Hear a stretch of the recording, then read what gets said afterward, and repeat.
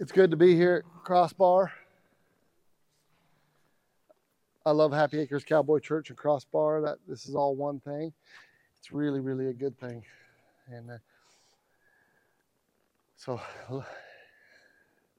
I just want to remind you guys that the importance of eternal life. We don't talk much about eternal life because we're so busy in our culture making a living every day. And the days go by like that. At least it is for me. I don't know about you guys, but I just can't believe that my oldest daughter is at college and she moved out. I'm like, how the heck did that happen? When I was just looking at a picture on Facebook yesterday, and she was just a little girl sitting in my easy chair just 10 years ago. So life goes by fast, and I just want you to know that God invented time. He didn't invent time for himself. He invented time for you. And then when he created humanity and gave you a sliver of free will, which means you can do whatever you want with your life, just like he can do whatever he wants with his life. And he made you in his image, and then he breathed his life into you because he created you to have a relationship and to choose him by your free will. Every one of us has free will. You can love horses, or you can raise cattle, or you can do many other things in this free country that we're not going to talk about. But what's most important is everybody is going to die. And everybody's going to stand before God. And he's not going to ask you what you think right then. He's going to look in your eyes and he's going to see what you did with what he gave you by the blood on the cross, with the promises of eternal life and the power of the Holy Spirit. A lot of people enjoy religion, but that has really very little to do with God. Does it have a little bit to do with God? Yes. But he's more interested in a relationship. And how you choose to live with the life that he's given you is how eternity is going to turn out for you. Those are just deep thoughts that are real important. It dawned on me yesterday, and today I'm driving here with some good friends and Bryce, and I was just thanking God that we live in this free country, that we have money and jobs and get to enjoy our horses. But what I'm even more thankful for is I'm not afraid of death.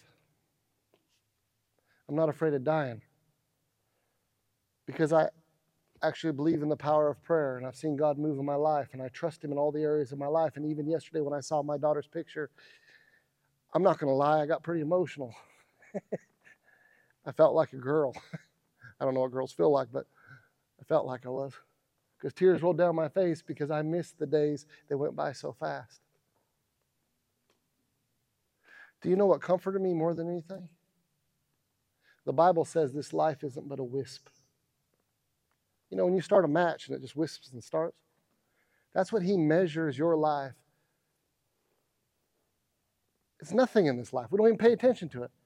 That's how he measures our life, and that this is your moment to choose who you're going to serve. And whoever you serve, that's how eternity is going to end up for you. So if you ever have time, go back and read Matthew, Mark, Luke, or John. It doesn't matter. Jesus represented the kingdom of God, and the kingdom of God was restoring humanity to its rightful place, starting by your choice when you choose this day who you're going to serve. And he promises you to lead you through every day that you live if you'll include him. He's already taken care of you, whether you like it or not, or recognize him or not. But when you use your free will to ask him for help or pray or anything, don't worry. He already knows you're not perfect. He already knows. He's not worried about our imperfections. He sees value. And if you would believe that in his value, you'd be amazed how he will guide you through this life. So the Holy Spirit comforted me big time that he created family as a legacy. Not religion, not church, not denominations. What I mean by that is the building. I believe as believers, we are the church. He created that as his legacy. And of course, I had tears rolling down my face, and he says, I know it hurts right now, but wait till you see your grandkids. Well, that don't make no sense to me because I've never had grandkids and none of my kids are married. But to him, it's not even a moment's time. And he already sees into my future. And he comforts me. I don't know if any of that makes sense to you. I don't know what's going on in your life. But I wanted to encourage you that every single one of us have a value that's way better than anything this world has for us, way better than anything money can buy. And it helps you step past all the imperfections to walk with the true and living God. So let's pray. Father, we thank you for Crossbar Arena. I thank you for every person that played a part putting on the roping tonight. I thank you for every person that's here that gets to rope tonight. It's no fun if you don't have people to share life with. So we thank you, more importantly, Lord, for your grace and your mercy. And no matter where life finds us, you're willing to meet us there with your Holy Spirit and give us strength to live your way, your truth, in your life right now for eternity. So have your way, and we thank you again for this roping. Please keep us safe and be aware of who we are and what we represent. In Jesus' name, amen. Thank you.